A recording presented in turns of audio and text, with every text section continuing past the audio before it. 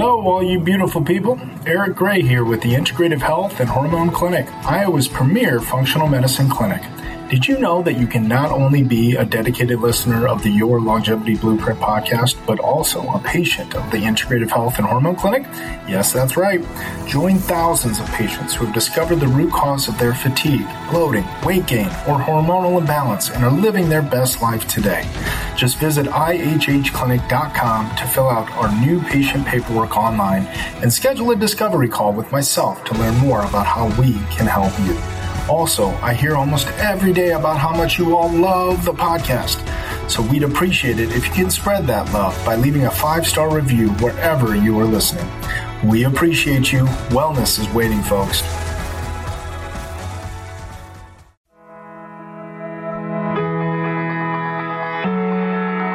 Vision therapy is arranging the conditions to raise to somebody's awareness of what they're doing so they can learn how to self-correct and self-monitor and make bad habits no longer options. Welcome to the Your Longevity Blueprint podcast. I'm your host, Dr. Stephanie Gray.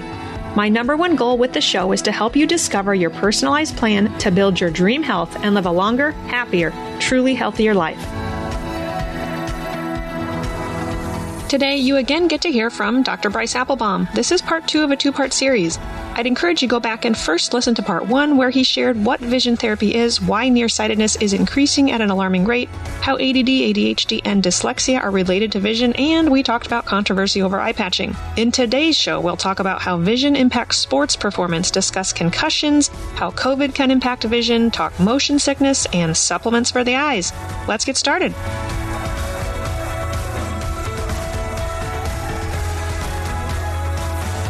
Let's transition to sports for a minute. So in your bio, obviously you work with a lot of athletes, which is super just fascinating. So I do want to get to concussion and injuries, sports injuries, but first let's talk about how vision impacts sports performance. Absolutely. So if you can think about at an early age, and you're probably doing this with your son, you're saying, all right, you got to keep your eye on the ball. And you're always taught that, but we're never really taught how to do that. From a sports performance standpoint, the things that matter in sports are obviously seeing the ball and knowing where the ball is, but most importantly, being able to anticipate where the ball will be. So having really good depth perception that's dynamic, understanding your sense of self in space accurately, being able to use peripheral vision with central vision at the same time. A lot of athletes always talk about being in the zone. When you're in the zone, that's this kind of locked in, heightened state of visual arousal where it's almost like you are in this tunnel vision and nothing else around you is going on because you're so locked in. We can actually teach that and teach somebody to be able to slip into that place where they are so heightened peripherally that they can lock in and localize centrally really, really well. So I work with a lot of teams and players at the professional level and at the high level where it's small incremental changes in lots of different areas leads to a large cumulative effect in terms of performance. But especially, a child or somebody who's a weekend warrior trying to compete with other dads or moms or other peers. From a vision standpoint, the small ball sports, vision matters that much more. So baseball, softball, basketball, tennis, vision development and cognitive development and how well they coincide matters a ton. And for somebody to have athletic talent that's just God-given and natural, you can't really train that. But to be able to allow somebody to maximize what they do have and utilize it for longer, you can teach somebody how to see the court or the field from other perspectives, or how to learn a playbook more efficiently, or have visual memory that supports rapid changes that they can then filter and process like a movie rather than a flip book, let's say.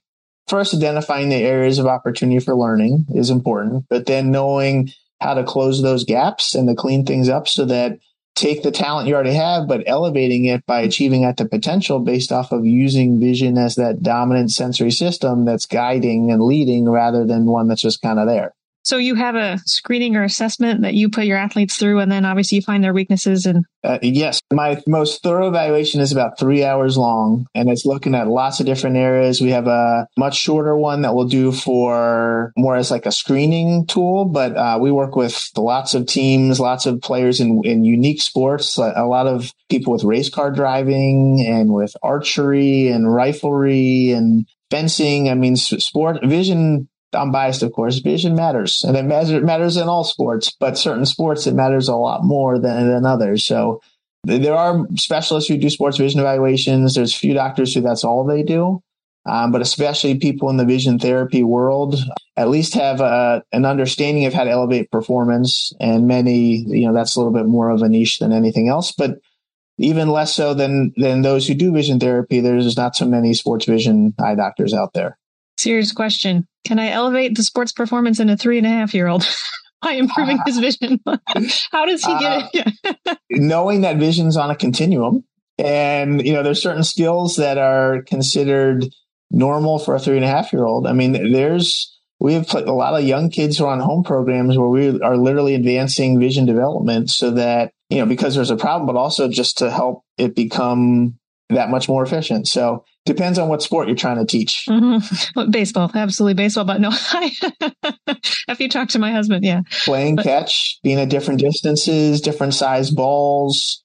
I mean, that you drill that hard early on. Not that I'm suggesting we do that, because then you can burn them out. But I mean, that's something that there's a reason why repetition and practice really does. Absolutely. Matter. Absolutely. You got me thinking. When you see the little, even like the 2.5-year-olds who try to hit the ball off the tee, and they're obviously not always hitting the ball or hitting the tee. And yes, that could be a coordination thing, but is it just their vision is still? Do you think about how hard it is, like with your body rotating, to be able to hold fixation on something as all your gross motor muscles are moving, or as you're trying to rotate or turn? I mean, when you see a 2.5, 3-year-old who's like hitting a golf ball or hitting off the tee, and there's a reason these go viral. It's not normal. Incredible. Yeah. Right? Yeah. Fun. Okay. Let's talk more. I don't want to say doom and gloom, because there's something we can do about this, but let's talk about sports related injuries. So what is a concussion, and how is vision impacted with concussions? Great question. So this is becoming a huge topic in my specialty. And actually my private practice now is over 50% concussion and brain injury rehab.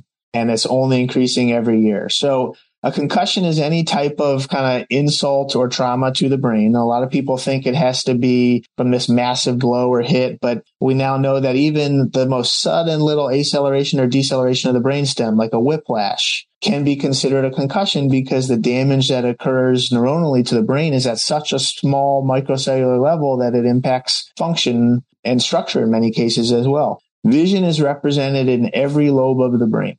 There's more areas of the brain dedicated to processing vision than every other sense combined. So it's almost impossible to have a head injury, in my opinion, not have vision be impacted. It's just a matter of at what level is it. And the most common symptoms with head injury very often are related to vision. Fatigue, eye strain, headache, brain fog, dizziness. First of all, anybody who, is suspected to have a head injury or experiences any of these symptoms after any type of head injury, car accident, anything like that, I mean, they should consult a sports medicine physician and be evaluated to determine what's going on.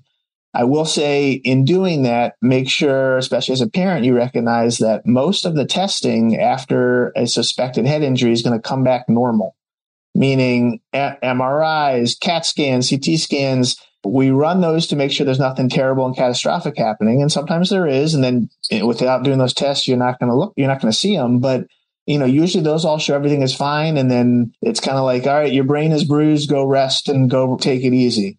That was the old school philosophy, is rest and sit in a dark room and don't be around anything sensory wise. And now I think we were at the other end of the spectrum. Now we're a little bit more in the middle. A lot of head injuries do resolve on their own in terms of the symptoms, and then do improve with time. And a larger percentage of older adolescents do return to like a pre-injury level, let's say, before head injury, and a lot of adults do. But for many, it can take a lot longer. And I think there's an interesting study that came out fairly recently that said a year after a concussion, a third of kids still have symptoms or headache or irritability that can affect school performance. And very often the child feels, if it's a child who can't articulate or communicate how they're feeling or what's going on, it's just behavior's different, frustrations are different. The symptoms that happen from a concussion very often don't go away without active work or active learning to take place. And that can really complicate the recovery, getting back to previous level of functioning, and can make it so, life is very different. And going to a mall or grocery store with all the sensory input is this is overload or seeing a pattern on a shirt is dizzying or nauseating, or you're getting motion sick and things like that. And I think that's something that is getting a lot more awareness now as we are all learning about head injuries and getting research coming out and having athletes who are now speaking up. But our brains are the only brains we got. And I know this is your bread and butter and what you are the expert in, but we got to take care of our brains and be able to get to a place where we can prevent the avoidable head injuries that happen down the road, because we know with one head injury, we're more likely to have another and another, unless we're able to rehabilitate, especially the visual brain, and get back to a place where we know where we're located in space and where other things are in relation to us. You've probably heard a lot about fish oil. It's one of the most common supplements available after all. But have you wondered if you should be taking it and why you might want to think about it? The simple answer is yes. If you don't have access to fresh fish several times per week, you can likely benefit from supplementation and may even need to. I test many of my patients' fatty acid levels and have found that the overwhelming majority of my patients are low in omega-3s. Omega-3 fatty acids are essential cornerstones of human nutrition. They are deemed essential because we need them for proper health, much like certain vitamins and minerals, but unfortunately we can't produce them on our own. As a result, our only option is to consume these fats either through our diet or through supplementation. Omega-3 fatty acids are known to benefit cardiovascular health, support healthy brain function and cognition, and have been proven to maintain a healthy inflammatory response. For all these reasons, achieving the proper balance of omega-3s is an important health strategy, one for which most people require supplementation. Simplified, fish oil can help improve your cholesterol, glucose, help your memory, reduce pain, even headaches and menstrual cramps. I typically start my patients with 1 to 2 grams or 1,000 to 2,000 milligrams per day of combined eicosapentaenoic acid, which is EPA, and docosahexaenoic acid, which is DHA daily. Our Your Longevity Blueprint Omegas are stabilized in vitamin E oil, and rosemary extract is used to ensure maximum purity and freshness. This exclusive fish oil is purified, vacuum distilled, and independently tested to ensure heavy metals, pesticides, and polychlorinated biphenyls, PCBs, are removed to undetectable levels. Plus, our fish oil has the shortest sea-to-shelf time, meaning from fish to bottle or capsule, of only 3 to 6 months, as compared to the industry average of 18 to 36 months. Seriously, that means most of the fish oil you buy over the counter is old, oxidized, rancid, and not helpful. That fish oil purchased over the counter could be 3 years old already before you ingest it. Yuck. With over 10,000 published studies in the last 3 decades, EPA and DHA from fish oil are among the most researched natural ingredients available and have a long history of safety and efficacy. Check out more product information on our website, yourlongevityblueprint.com, and use code OMEGA3s for 10% off. Now let's get back to the show.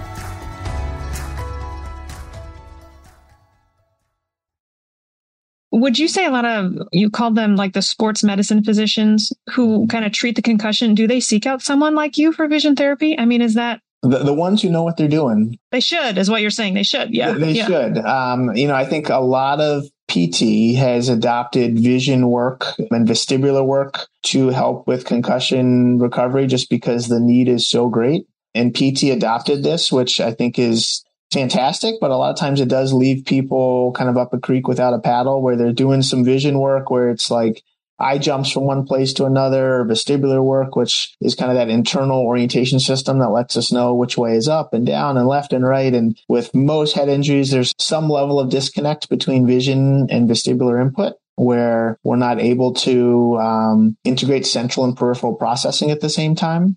And so PT does some work there. I think all the big, at least by us, all the hospitals that are really progressive and developing programs for head injury, they have a vestibular PT on staff. They have in-house stuff, but then, at least for the ones in the area by me, I usually only get sent the ones who are just not getting better at the speed or rate that they should. And it's crazy to think that almost any head injury, and when I say almost, the vast majority, you can get back to previous level of functioning with the right work and the right motivation. I'm not really trained in acute care medicine, but quickly for our listeners, what should someone do if they get a concussion? I mean, obviously you go to the ER, but like if it's minor, or are there any just basic tips? Like, should they take anti-inflammatories? So I think definitely, don't go to sleep right away.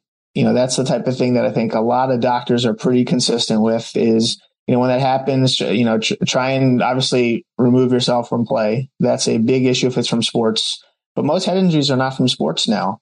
I think for the first couple weeks, omega-3s are hugely important. There's a neurologist I work with who prescribes for anyone who's had a head injury, whether it was a recent one or years ago, a loading dose of 9 grams for the first 2 weeks and then 6 grams thereafter. I think that's a lot, but omega-3s help facilitate healing, and our brain is made out of, those substances. So, but I think changing nutrition and increasing protein and increasing hydration and electrolytes, and there's lots of supplements that are important as well.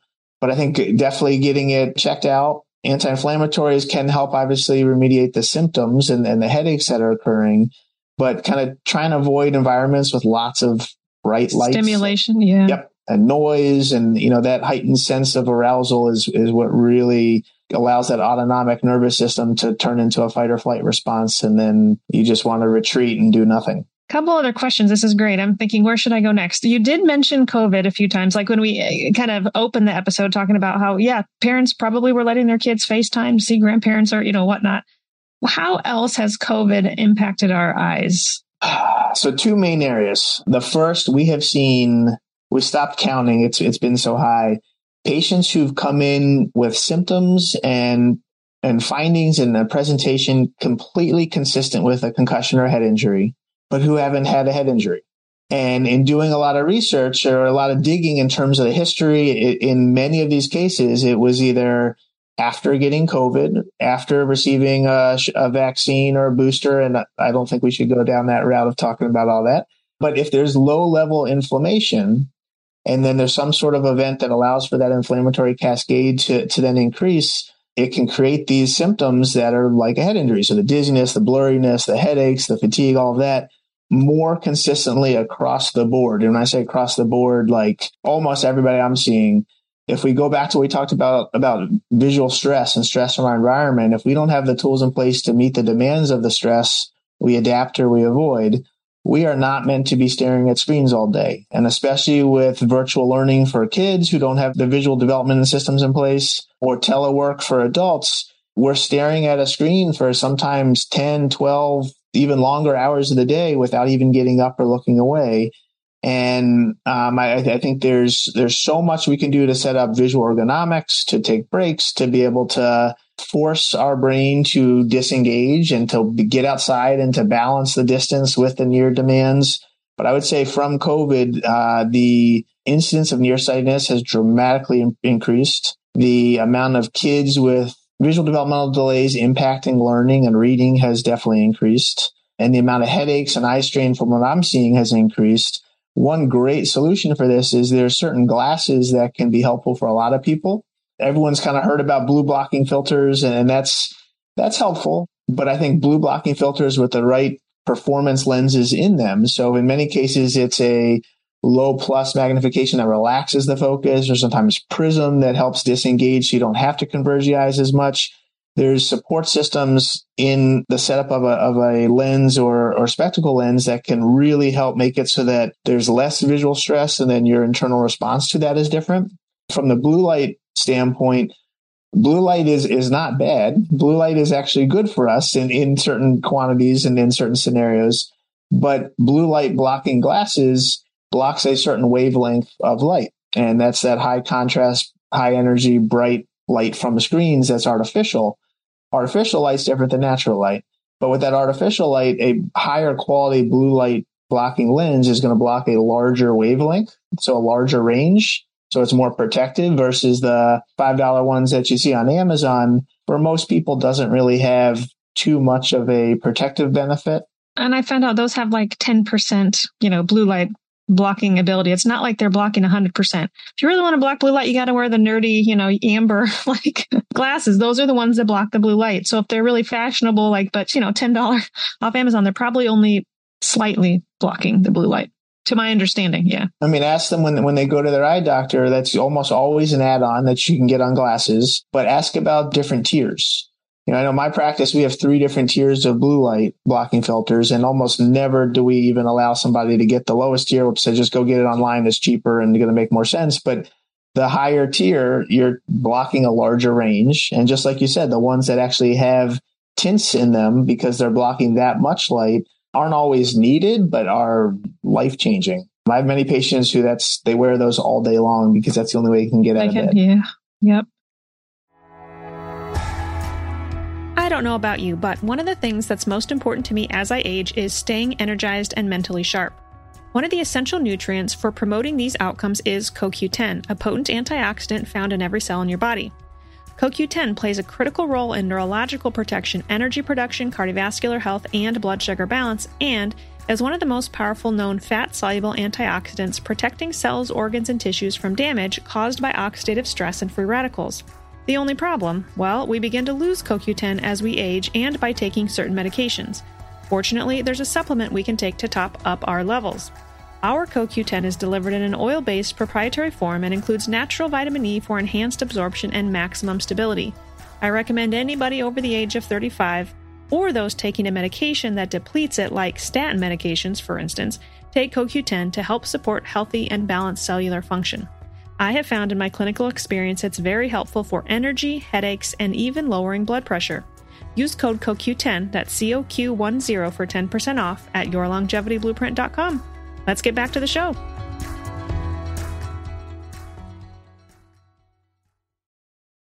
I want to go to motion sickness next, because this is something I've struggled with. So how's vision related to car sickness? In my opinion, this is one of the biggest kept secrets in eye care, or at least in the vision therapy world. So for most people who are motion sick, it's usually way worse when you're in the back seat. If you're reading, if you're on a tablet, if you're on a train and you're trying to read and everything's going sideways. Motion sickness, from a lot of perspectives, is thought about inner ear and certain things like Meniere's disease and things like that, which that's not my wheelhouse. That's not amenable to this type of treatment and what I specialize in. But I would say that probably about 80 to 85% of motion sickness has a visual component that's treatable. So I don't want to get into the weeds with neurology, but to really simplify it, we have two different types of visual processing pathways in our brain that are wired together. One that responds to central focal visual input and one that responds to peripheral ambient visual input.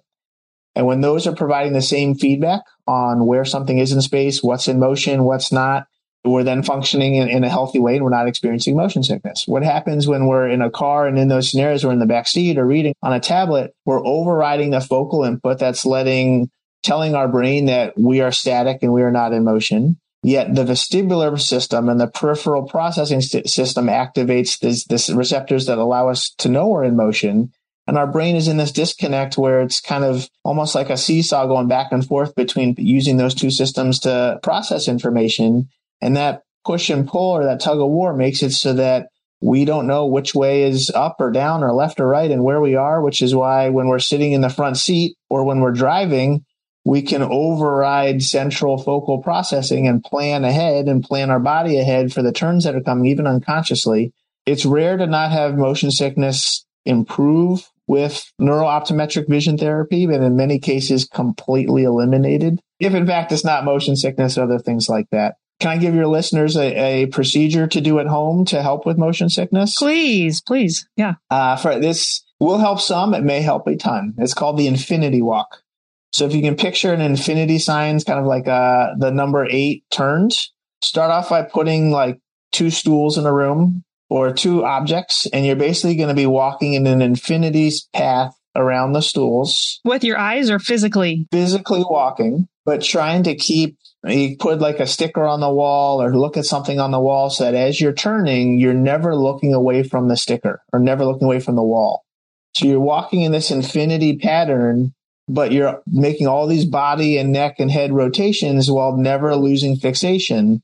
And that creates a wonderful cross-cerebral, cross-brain connection that doing that enough with the right kind of building can help a lot of people. And if you even Google Infinity Walk, you'll see a lot of different procedures out there that build off of that. You can then add eye movements to it. You can add changes in position. You can move away the different the stools that you're walking around, and you can visualize where they are. You can make the pattern larger. You can make it smaller in terms of the path you're on. You can change directions. You can turn on a metronome, and every X amount of beats, you're changing direction there because then you're integrating multiple sensory input. I mean, there's a lot that can be done to start broad and then fine tune that moving forward. So is that like what vision therapy is? Like these sort of exercises that kind of teach? I mean, is that? So I would say yes, vision therapy is more like that on steroids. Vision therapy relies a lot on lenses and prism and filters and take, for instance, a lot more than sure. But take, for instance, that Infinity Walk there. But instead of, as we're building that, maybe we have then a target on the wall where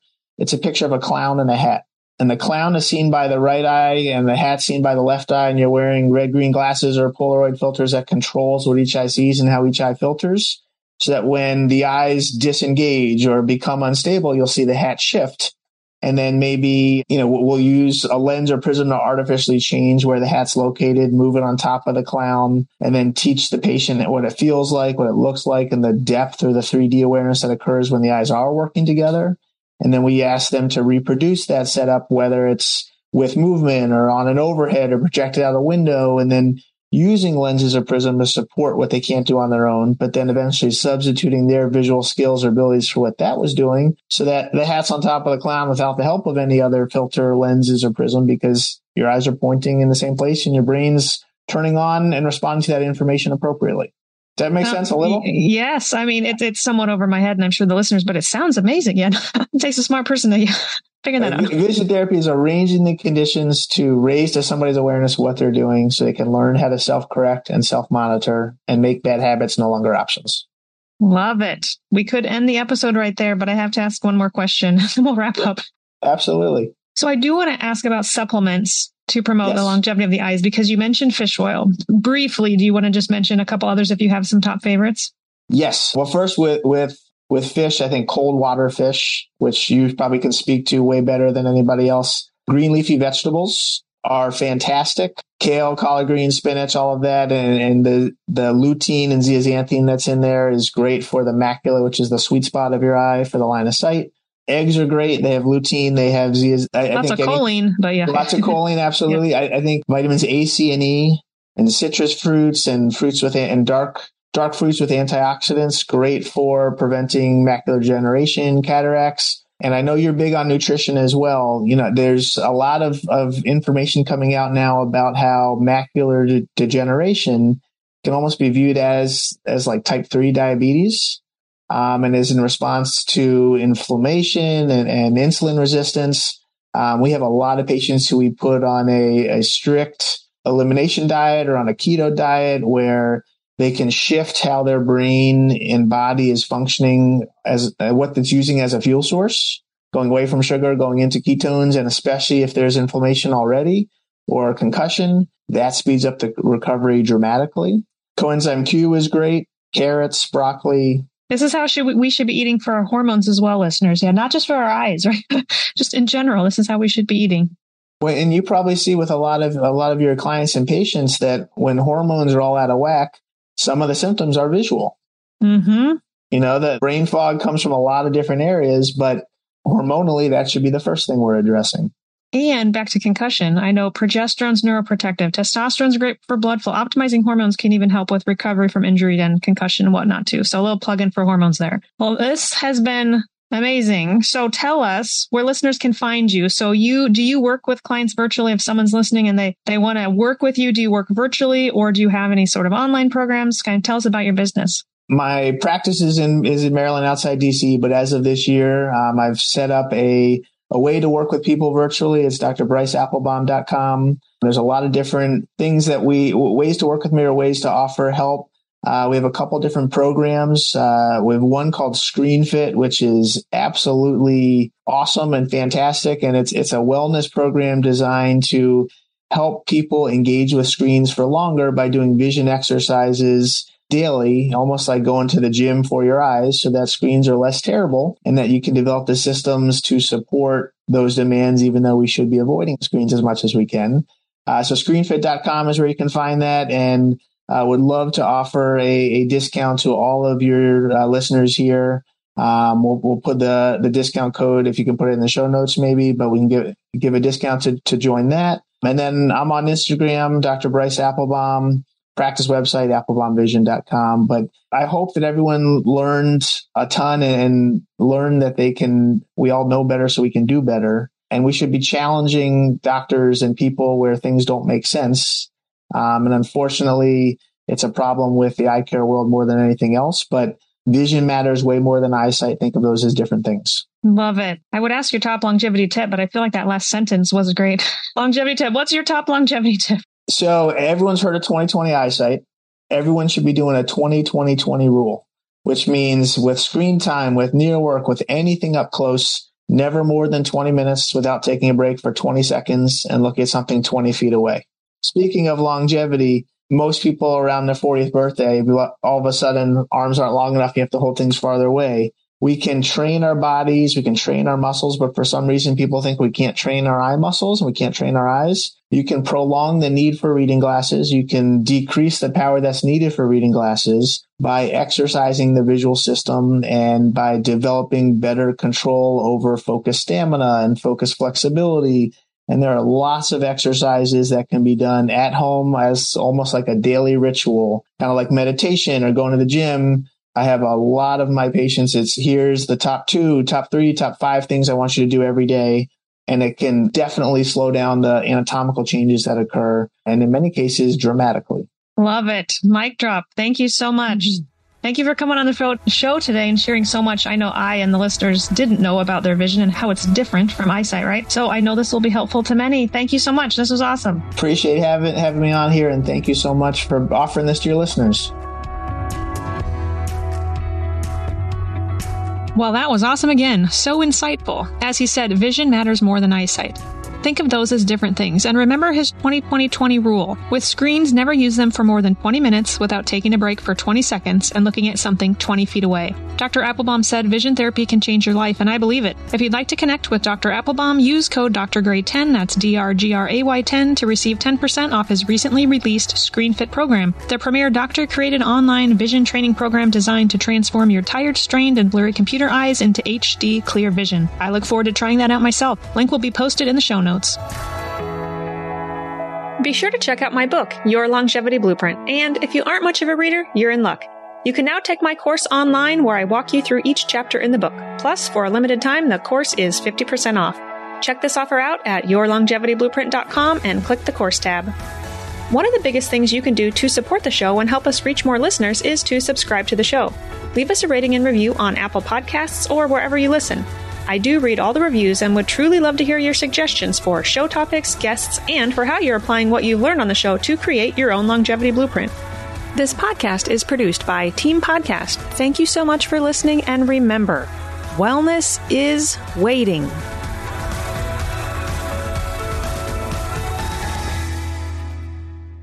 The information provided in this podcast is educational. No information provided should be considered to be or used as a substitute for medical advice, diagnosis, or treatment. Always consult with your personal medical authority.